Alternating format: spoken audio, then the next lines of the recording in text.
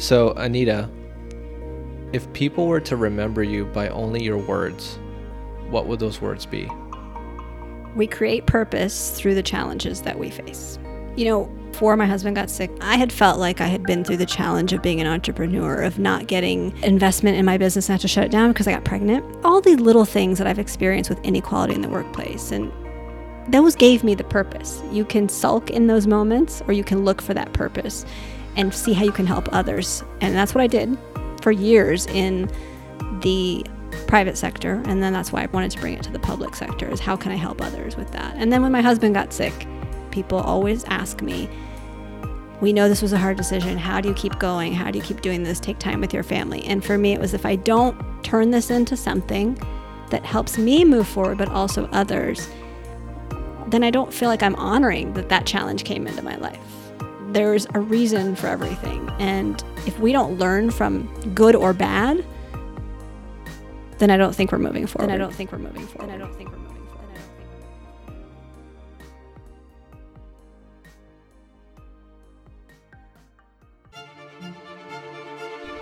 There has never been a moment quite like now.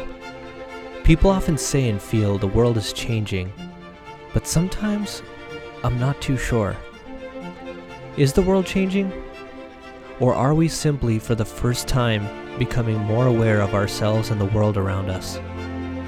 These questions led me to create Social Fabric, a podcast aimed at having conversations with thought leaders and explore the ideas that are shaping our world. T.S. Eliot once said, "We shall not cease from exploration, and the end of all of our exploring will be to arrive where we started and know the place for the first time." My goal is that this podcast has that effect on you. I'm your host, Ramneek, and thank you for being here.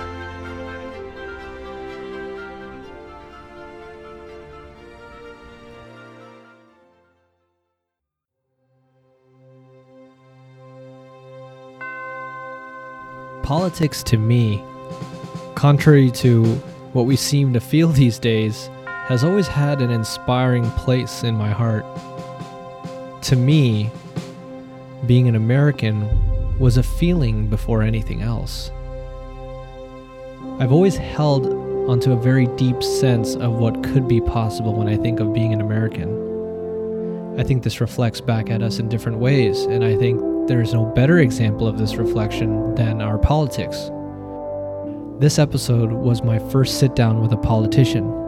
Her name is Anita Malik, and she is running in 2020 to represent Arizona's District 6 in the U.S. House of Representatives. I often refer to politics as the art of the possible.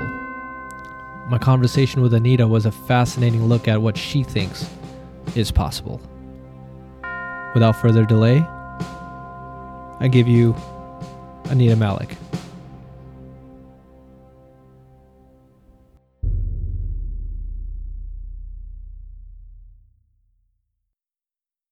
I was the 2018 Democratic nominee for Arizona's 6th District, running here in this district. And I have decided to recommit to that process and run again. And so we are in the early stages of building kind of the structure of what you would do for a campaign. 2020 seems a bit away, but it's really right here. Yeah. And so we're feeling that pressure, and we're going. So, that's a little bit about where I'm at the moment. Right, yeah. And just walking in here, we were kind of joking about how there's so much time, but there's no time at all. Yeah, when it comes to it. Because right now we're in August of 19 and almost a full year, but there's so much prep work, I imagine. Can you talk around like the type of things that you're thinking about right now in your timeline?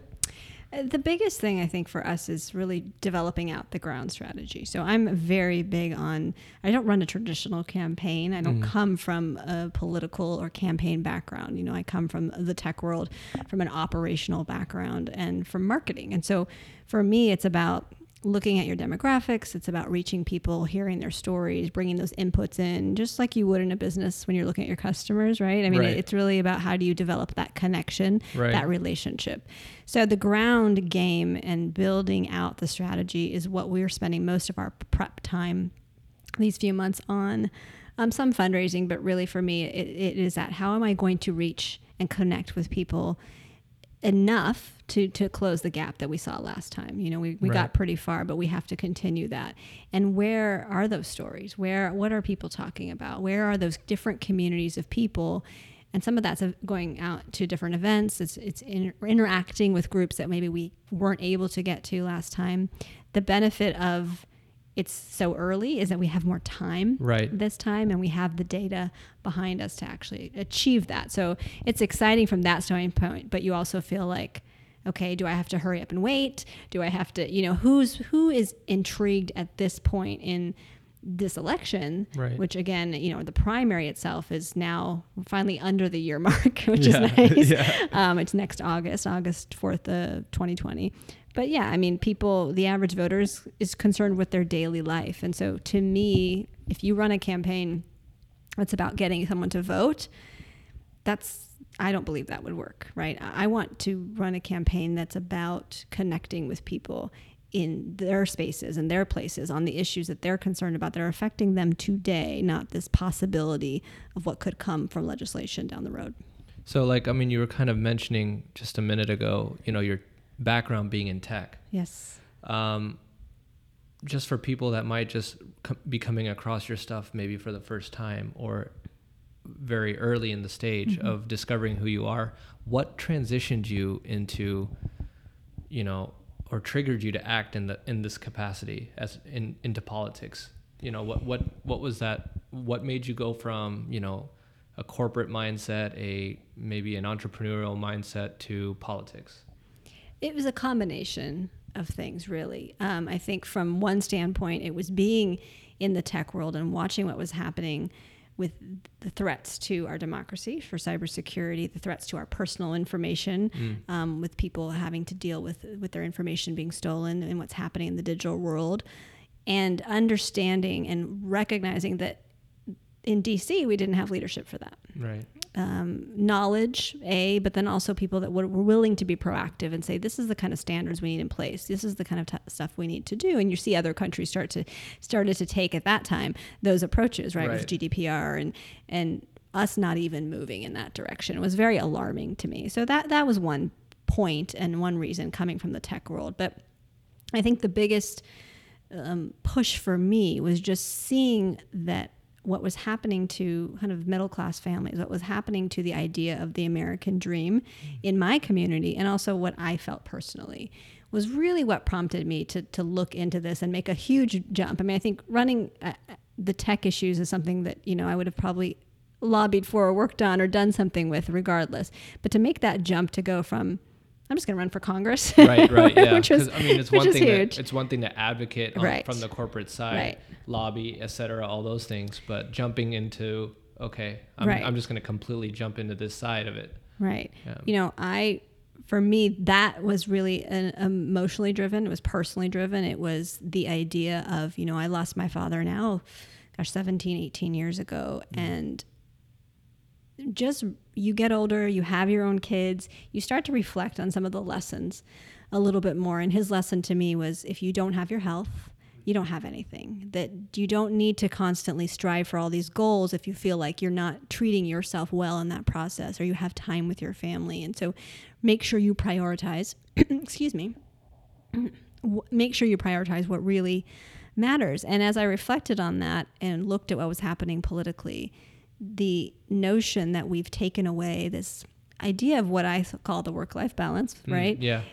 Which it doesn't seem like a political talking point, Right. but to me it is. Now. It is, Yeah. right? Because people are working 2 to 3 jobs. People don't know if there's going to be retirement security with Social Security. The sandwich generation, which I'm a part of, is feeling that strain on all ends. Education, you know, costs have gone up. If you have young kids, there's, you know, daycare in itself is sometimes more than a college education. Right. It's taking women out of the workplace. We're fighting for equal pay. The issues were just mounting, and I could feel that pressure in my own life.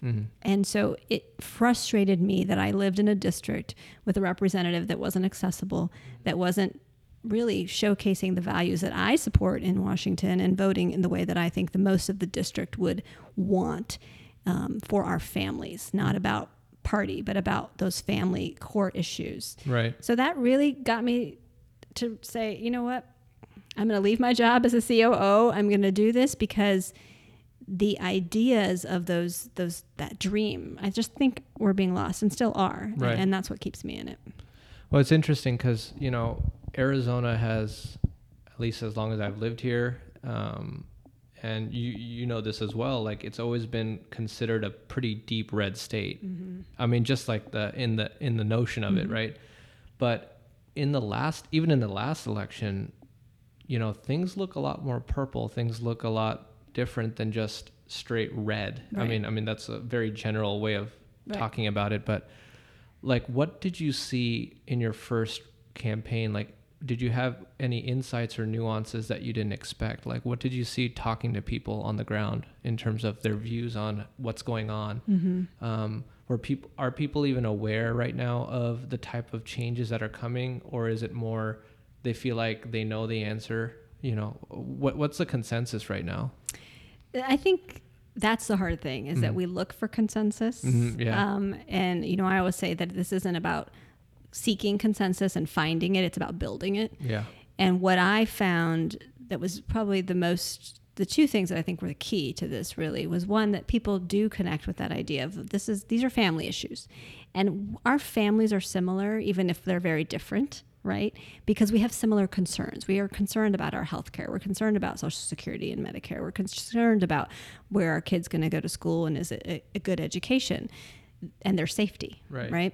Those things bring us together as a community. And so we were able to, it's definitely, it's a nuanced approach to, I think, what traditional politics is, which is I'm a Democrat or I'm a Republican and these are our talking points. Right. And what I was able to learn from people, because people offered this to us, was that if you just listen, you're going to find that common ground. Yeah. And that really became the cornerstone of our campaign. I think the other thing is that the average voter doesn't understand campaign finance rules and, all the nuances to that, but they understand corruption. Yeah. And I think that is the driving force right now, is money in politics. Mm-hmm. And when we were at the doors, particularly with independent voters, they're just like, yep. That's the problem, so I don't want to deal with it. Right. Why are they not voting? They're just disengaged. They're disengaged. Right. Why are they not voting? Because of that. And so it's a big issue for me to tackle. And I think I hate this word because then people say this, but it's a big issue for me being an outsider into politics. Yeah. I don't love that label. I don't believe in labels, but coming from a different, right? Going from a private to public sector and saying, look, I'm not here to say that I'm an expert in politics per se, right? But I do believe in our democracy, and I can give you a different perspective of why I think it's not working. Right. And money as a whole is a big issue. I could obviously get into the weeds, but to me, that I think that's resonating with people, and that's really important. I mean, we've seen it for a while now. I mean, it's almost like exhausting to even mention that there's such a huge divide between the right and the left, in so many different ways in the mainstream conversation. I was listening to an interesting Freakonomics podcast. I don't know if you listen to them every once in a while, but they had a segment on duopolies. And in that segment, they talk about how money in politics, and they look at Republicans versus Democrats as a duopoly. And when you look at it that way, it makes a lot more sense that they're very good as groups in sustaining themselves in this political economy. And what they were kind of getting at was interesting, and I'd like your take on it, was they were saying that, money in politics is one thing, but another thing is the way we end up voting and having, the incentives are misaligned in terms of having a primary vote first between, Democrats have their own primary, Republicans have their own. So it incentivizes a very extreme viewpoint right out the gates. But if there were bipartisan primaries, then you would have to appeal to a much broader audience, and that could tone down the extremes on both sides. Right. Like, what are your thoughts around that? That's really interesting. And I think that there's a lot of validity to that, because I just was saying this actually at a meeting right before we started this podcast, where what happens from my experience last time is I really ran a campaign that I was proud of, both my primary and general, but that it was really true to what the message I wanted to give was in the primary. I was able to do that. I was able to talk about the tech issues. Right. I was able to talk about this idea of the work-life balance. And Right. it was, I think, refreshing to people. It was different. Yeah. And it was what I believe. You know, Right. we were very authentic about it. And then suddenly, without your even, you know, we still were trying to push that, but it was hard. You win. And now you're just the Democratic candidate. Right. And it almost felt like it didn't matter all the things I wanted to say because I was just these Democratic platform talking points. Even though we still tried to do that, it really felt like it got lost. And part of that's because we didn't have a lot of time, but I think you just become that for the average voter. Yeah. And so, yeah, to their point, I mean, breaking through that it's pretty tough. Right. And in what we're trying to accomplish is to rise above this idea that we're outnumbered in registrations and pull this off. We have to break through that. And I think money is the big... It is. I love the duopoly idea because it's true. Because this is on both sides. No one likes it when we say that, right? About your own party. Right. But it is. It's a business model. Yeah. But so that's what I've tried to look at it from a business perspective and say, okay, but you see businesses, startups, Right. don't have the money, can't Right. hire the big leagues, Right. can't bring in the marketing. How do they do it? They community build. So to me, that's what a democracy should be. It's about the community. It's about the voter. So I've always tried to pivot that way. And that's a principle of mine, is to model and run the campaign that I believe is best for democracy, even if the outside or the insiders are telling me you can't because you need all this money and you have to do this and you won't win. But I could play the game to win. Yeah. But I don't believe that proves anything. Right. And I'm here to prove that, Right. both to be in office to solve some problems, but also to prove that you can do this, and we can all then start to see that and model it and actually make it real. So like, I think you're playing more of I think the merit of what I'm saying should outshine the gesturing of it, instead of just manipulating it to the point where I win, and I'm doing air quotes right now. Yeah.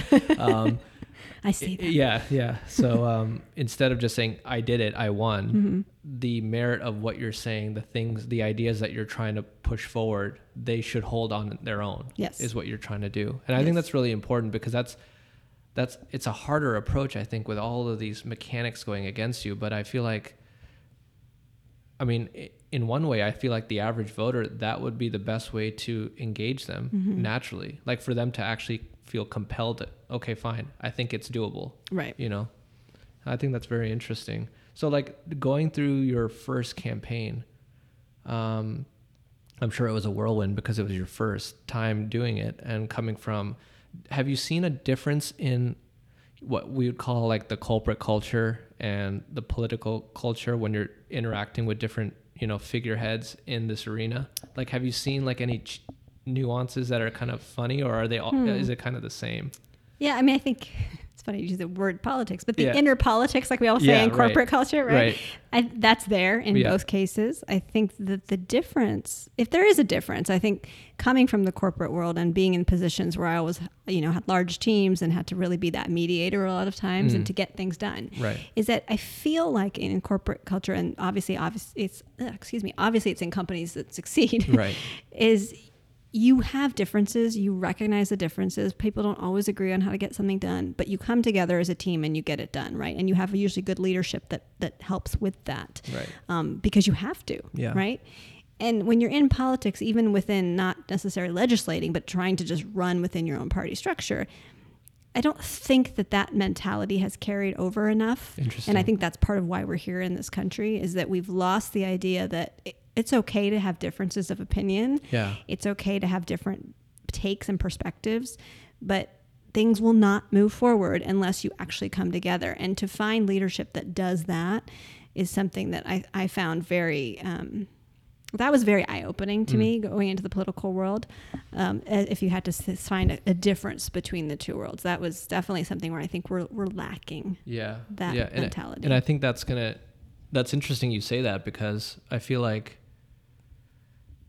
it's such a huge, like when you say in the party, we're talking in so many different levels. Like, you're talking on the state level, but I'm sure it kind of carries into the federal level and the bigger, so like it's a huge culture to shift into this type of conversation.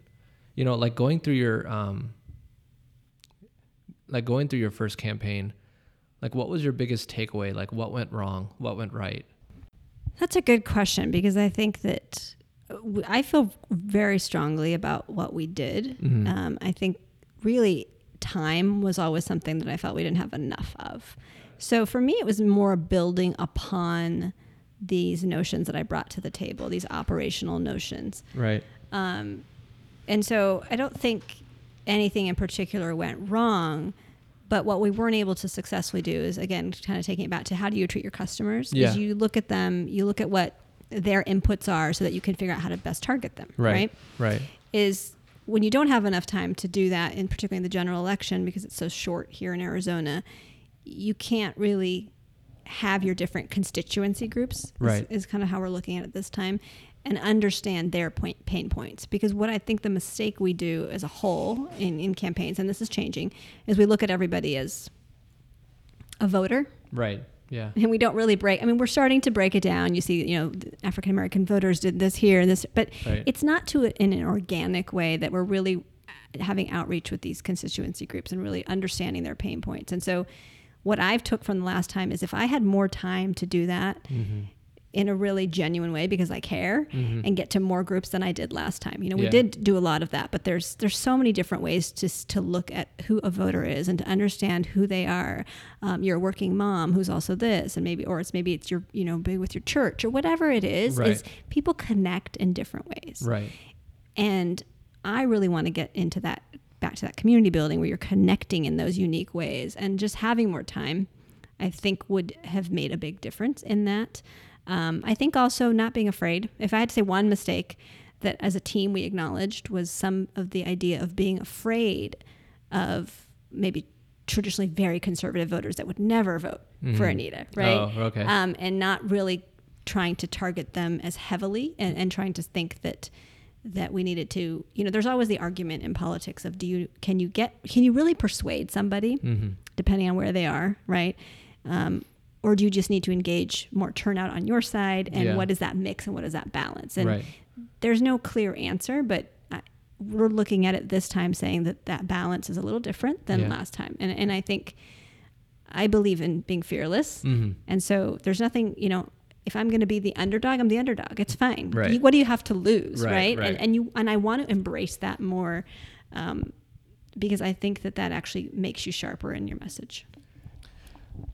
Well, one question I had around that is, where do this drive, this inspiration that you get, on the last campaign, you a little bit talked about your family background. Where does this entrepreneurial spirit come from? Have you ever been able to kind of source that? My dad worked for, employers most of his career, but always wanted to start his own business. And towards the end of his career, he did run his own consulting firm. And so I've always guessed that it's come from there. Right. Because it was one of those things, he came to this country as an immigrant with nothing really. Right. He was very lucky to get a scholarship to come to USC to do his master's. And I think his cultural training and his family kind of background was like, you work hard, you got to provide for your family, you got to do all these things. And so he stayed in very traditional paths Right. to make sure all that was there. Right. And then he finally was able to start his own business. But I think he always had that in him, wanted to. And he raised us to really embrace the idea of the American dream, which is that if you work hard, you can achieve. And so my brother and I both became these people that have taken different risks in our career, have done things differently. And I think it's to attribute to that, because that was what he taught us that you could do here. Right. And so, full circle, it kind of led me, I've been an entrepreneur, I've taken risks, I've done different things. And I think then, again, seeing where we are economically as a country and how maybe as a woman, I can't have it all. Right. Right. That's a frustrating place to be. And then you look at policy and it kind of came full circle for me. So, running in your first campaign and then again now, can you kind of give us a glimpse of how this has affected just your family life? It's a huge, being in places, talking with people, talking with your potential voters and everything, it can be cumbersome. How did it affect the first time running through, and what do you think you'd change anything going into this process now, or is it kind of what you have to deal with being in this type of field?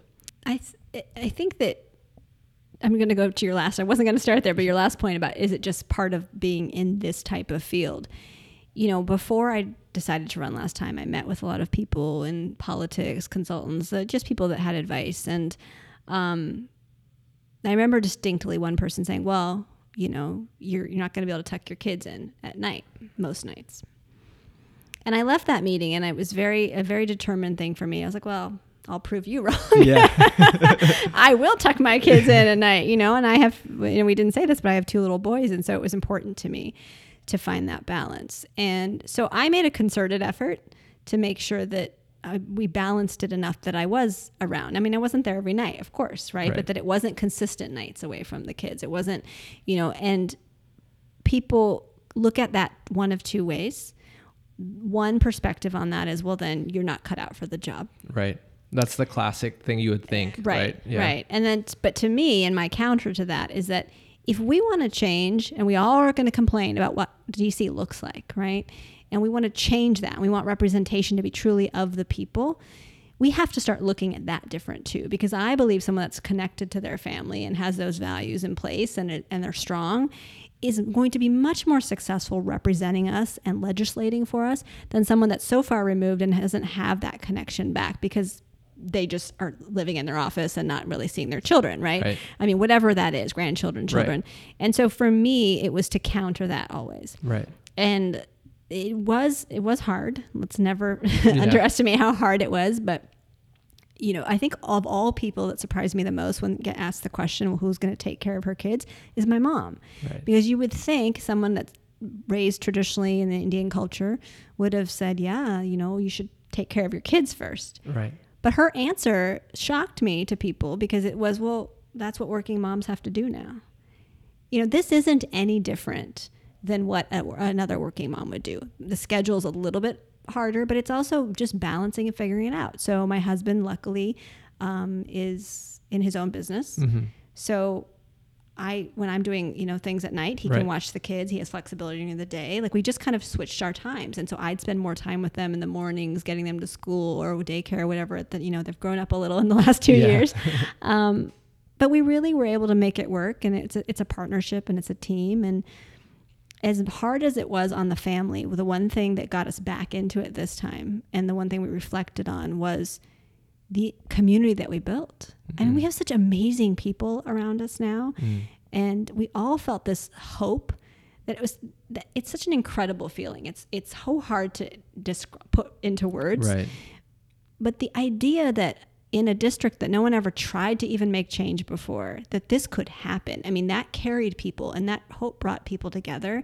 So many new friendships were formed, you know, between our volunteers, amongst themselves. Right. I know people hang out now, you know, even with us. And so we're very grateful for that experience. We wouldn't have had it otherwise. I think one thing that struck me about what you were doing in the last campaign, and this is more of a personal take on it, you know, there's one thing to say, okay, well, there's a group of people that aren't going to vote for me. Mm-hmm. That's just a fact. Mm-hmm. So if we spend time there, it's not going to help us.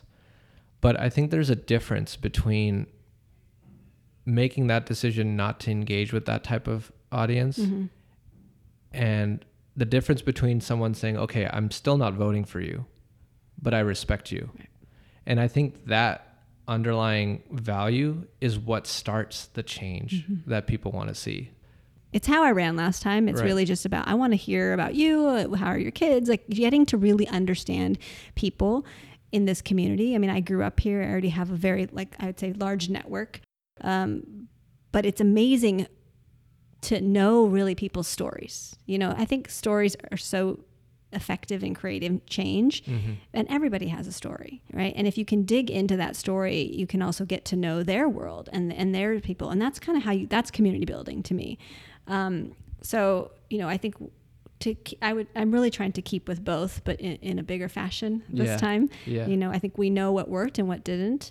And we're excited to just like the calendar to change to 2020 at this point. Right. That would be great. Yeah. So. Like, with your pulse on what's going on, what do you think are the top things on people's minds right now in terms of things we need to fix or things we need to address? healthcare and safety. So if you're not safe, gun safety is a top issue. If our kids aren't safe, if our communities aren't safe, the rest of that doesn't matter, right? Yeah, I mean, I saw those photos of those Right. bulletproof backpacks and stuff, and I'm just like, where are we getting to? Right. And you're a parent with young kids, and Yeah. you're like, imagine all of us in Right. that force, how much that force is to be able to make that change, because we don't want our kids growing up like that. I don't Right. want to send my kids to school with this is the new norm. Right. It cannot be our new normal. Right. So I think that's number one, and then healthcare for the same reason. If you don't have your health, like my dad said, you don't have anything. Right. And we continue to, instead of making any progress on improving healthcare for even one family, Yeah. right? Because there's so much nuance and complexity Yep. to healthcare.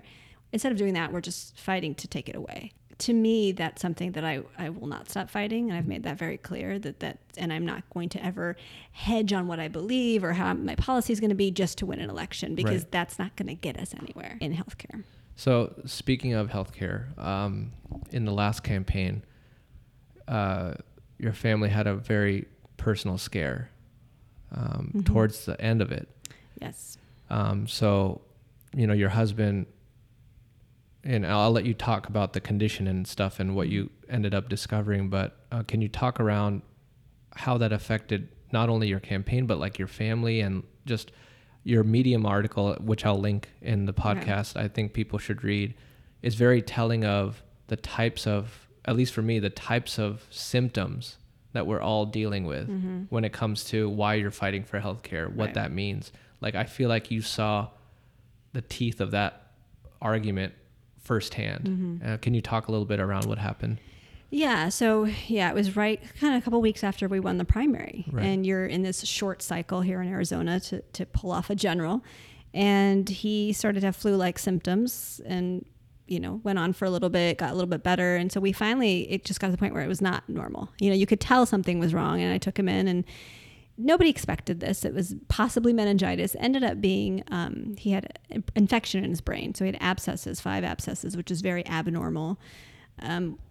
This went on for 6 weeks of the general election. He was released about a week after the election, and he had several brain surgeries at the time. The hardest part about it, and everybody struggles with this when they deal with the medical system, right, is that you need to be an advocate. So that's already there, right? You're not thinking. When you have a catastrophic health event like this is somebody that was completely healthy for no rhyme or reason, and they still don't know why. He's considered a case study, why this happened, and to such an extreme. You suddenly are thrown in this situation that you can't be thinking about dollars and cents. Right. You're thinking about what's the best care for him, what the doctors are telling you, why are they moving him to this hospital versus this, what's happening. There was so much going on. And layer that in with what, obviously I was running a campaign, right? Yeah. And I have 2 little kids. And so it was a challenging time, to say the least. But people always said, well, I just don't know how you do it. I would just stop. And he would have moments of extreme clarity for what he was going through, and times where we really couldn't communicate. And he just was like, we have to see this through. And that's kind of what drove me, was that he understood that I was there for him as much as I could, but I also needed to do this because this is the journey that we had set ourselves out. There was purpose behind it. Wow. And it was really, I don't remember. People ask me often a lot, how did you get through this, or what was that like? And honestly, a lot of it is a blur. My days were split between 3, and I decided I got to the point. I'm laughing because it sounds silly, but it's so not campaign like. I got to the point, and my team understood this. My scheduler and everybody that kind of handled events was, schedule anything you want. I will tell you the day of, if what I can do that day, where I will be. And I did something campaign every day. I was always committed to the campaign. And they got used to that. So we all had to pivot. We all had to understand that we didn't have a lot of information. I didn't have a lot of information. His case was very changing day to day. And so at the end of it all, we were people that had health insurance, paid, $16,000 or something like that in premiums over the year, paid our share of what American families always go through is we've paid. Now you cover me, right? Right. Simple logic. Yep. Didn't happen. Our expected bills were about $40,000. Now that's, after you meet your deductibles, all that stuff that you expect to pay. Right. And then we had a bill come in for about $142,000. Oh. Reading that for 10 days. When you shared that article, Yeah. it was just jaw-dropping Yeah. thought. I'm sorry, I didn't mean to interrupt you. No. How did you feel being a part of the system and seeing it firsthand and getting that bill? It's hard to explain. It was shocking. You go into panic mode. We've already been through an appeal process. I think the day that I got the first appeal and they said no, there's some video of my reaction. Basically, we decided we're tracking this now because I think it's all too common American story. Unfortunately. And my first thought was, okay, let's sell the house. I mean, we've been through, we're not going to go bankrupt. I'm going to make sure that doesn't happen. We need to, and we're still dealing with it. I'm lucky to be in the position where can get advice from, people that have really been in this a little bit more. But most American families, they don't know where to turn. Yeah. But seeing it it really put our pain of everything that we've been through to purpose. It really was one of those moments where we were still deciding, I was waiting for him to have all his health milestones before I decided to run again. That was critical. We got there and then it was, oh, no. This is too common. We're feeling this pain. This is hurting our family. We got to figure it out. It takes a lot of, just hours of my time every week to get through everything, to deal with these claims. But I know this is happening to so many families. I can't walk away from that fight. The majority of American families that go bankrupt have health insurance. Yeah. This is not because we want statistic. Handouts, which a lot of people want to make that the talking point. Right. That's the part that's the most hurtful, is that it's putting your trust in a system, right? We see that in business. Now imagine you were running a startup. Right. And we all bought something, you're a SaaS company and you're just making all this money off recurring subscriptions, but you didn't deliver anything. Right. Do you think you'd get away with that? Right. Right. I mean, we have allowed this. Our government has allowed this. We built this insurance model. Right. Right. Through legislation. So we need to fix it now. It's our duty. It's our job. And I think that's the flip side of the coin and the positive part of it, that we built it. We can change it. Yeah, it will take time and it'll take work. Yeah, of course, it's not that simple. But it has to be the will, right? The will to get it done. You're right. And I think that's, I think that's so true for a lot of people. I think people can resonate with that. You can't be shopping for in-network hospitals when you're having a heart attack. What does that even sound like? Right. Saying that out loud just sounds silly. The way we've structured coverage and everything else, it's not for preventative care. It's not for, maximizing your health. Mm-hmm. It's for something else. It's for profits. Or it's a collaboration of, some people want it over here, some people want it over there. And I don't know. I feel like how are you going to, where do you think we should start this conversation when it comes to healthcare? I think that there's some easy places to start, but they're not enough. And I say that to start our conversation on it because politically, when you get into this sphere, and that's what is probably the biggest shift I've had to have between the two worlds, is that we want to convince voters that I'm just going to do this and it's going to fix it. And no issue, and especially healthcare, is that simple, right? I mean, everything has gray area. Everything is complicated. And with healthcare, people want to talk about more people having access and affordability. And so one place to start is public option, right? Let people buy into Medicare. Mm-hmm. To me, that's a step. It's not a solution. Right. It's a Band-Aid. It's a Band-Aid. Yeah. And it's a little bit of also a proof of concept, right? Because you're letting people come in, you're letting that system widen, you're letting people to experience that, and you're seeing the glitches that can happen, right, on the other end. But if you don't continue to move from there and get more people covered, then you're never going to have full leverage, which is the other issue, which is affordability. Because letting people buy into something is great. And, there's some theory that if you have more people buy into that, then it's a risk pool sharing. And, then obviously it's more, the premiums go down for the rest of the exchange.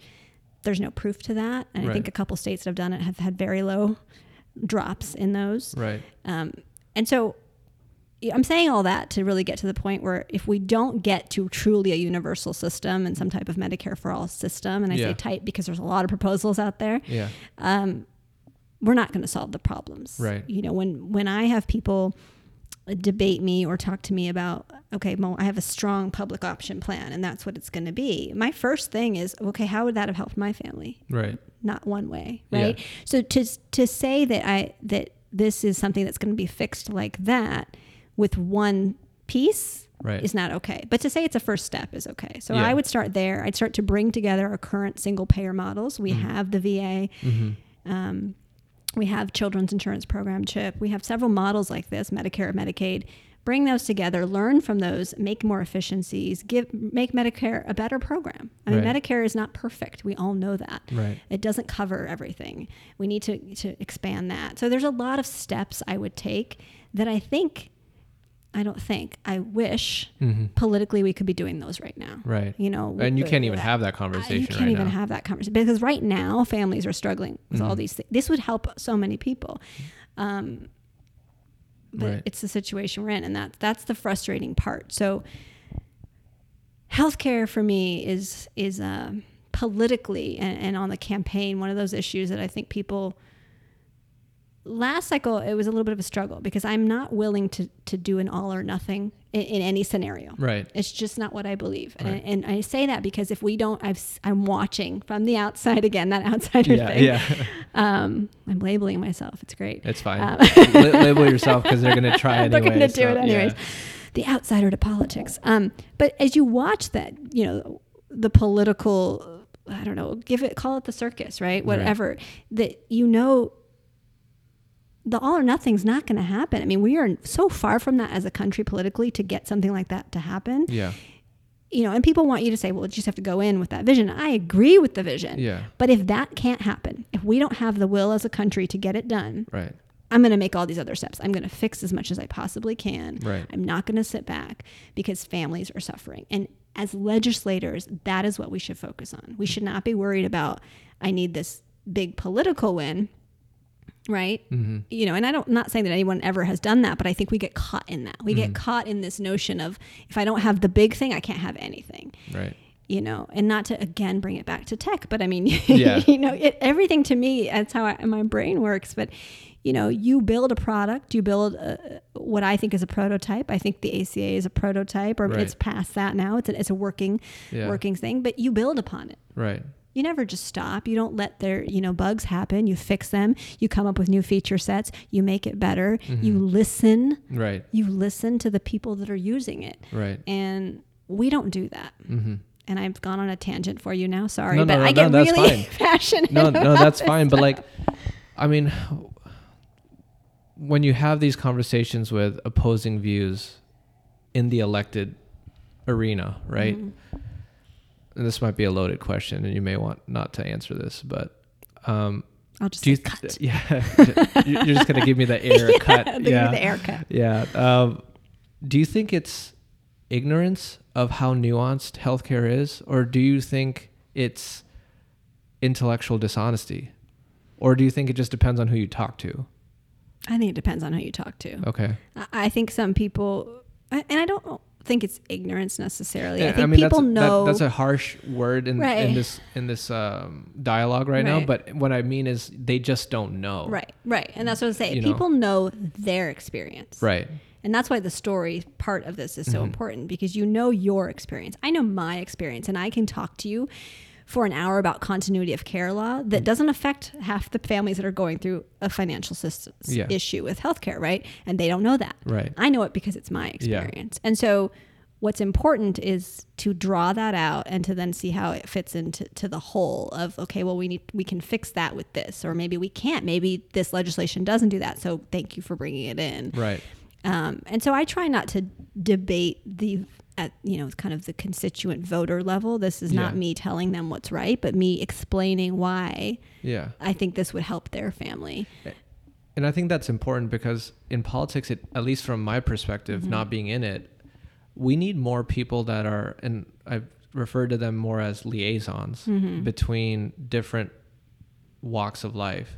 Like, there's so many people that we need people that understand healthcare and how it works and how it doesn't work and the nuances of it enough to communicate that to more people in a very simple way for them to understand that, look, this guy does, or this woman knows what she's talking about. I may not know everything she's saying, but I get it. She's in it, you know, and that's enough for me to trust whatever she does, you know, in the room, you know, to legislate. Right. What is are you starting to see this movement? Like, I mean, I kind of, you come across more as a liaison to me, like someone who you know, you're bringing, there's so much nuance, you know that, but you don't not answer a question because of that. You try to answer the best you can, but you also, and you're not even hedging, you're just disclaiming like, look, there's a lot more to this, but here's a simple, at least a way to answer this question. Right. There was a joke within my team last cycle that, well, you're the only one that ever really answers the question. You know what I mean? Right. And we get so caught up in the sound bites and the way to be like this. Again, it's that false narrative of it's this is your answer and I'm going to go and do this. And let's be honest, we're each one legislator in the big body, that none of us can do anything on our own. Right. Yeah. and then B, you know, everything has that gray area and complexity. So, you know, I'm hopeful that we are changing that. I think that there's been a move toward people, again, to our earlier conversation about being a real person. Yeah. And I appreciate the label of liaison, so thank you. Oh yeah, no problem. Yeah. That's probably one of the better ones I've ever gotten. Yeah. Well, I'm sure you get a lot of stuff. Yeah. You know, because I'm the no labels person, but in that case, you know, I'd rather be, what I've always said is my job. You know, if I'm so lucky to be voted in, it is to be there to hear the stories of the district, is to hear the concerns, is to hear their ideas for solutions. People have brilliant ideas. Yeah. And to bring those with me back to vote on the House, or the floor of the House, excuse me. And, you know, my job is not to, again, seek consensus for what I think is right. You know, I definitely have my beliefs, but I am, even as a candidate, I'm always willing to hear and say, you know what, you have a point there. And let's see how we can refine this, because there are so many experiences with these systems. You know, we're talking about large government systems that affect so many people. Right. I mean, I was knocking on doors last cycle, and we were talking about Social Security, and this woman had her very particularly nuanced situation, being a widow, and how Social Security didn't work for her, and a very nuanced conversation I won't go into, but it was so different, right? That's something that you hear every day about our talking points about Social Security. And so I'm hopeful that more candidates go that route. I'm also hopeful that more candidates model that in their campaigns, because to me, like we talked about money before, that's the most important thing, because I don't think we'll change a lot of our system if we don't actually vote those people in. And what I always tell voters is, if you believe that's the problem, then that's the thing you need to most look for. Hey everyone, thank you so much for listening. If this episode made you think and you wish to reach out with a comment or a question, record your voice and send us the file at socialfabricpodcast@gmail.com, or record yourself on my website. I'll provide the links in the show notes below. Be sure to follow this podcast on Facebook and Twitter, and also join the exclusive Social Fabric Facebook group and engage with other listeners from around the world. Until the next one, be well.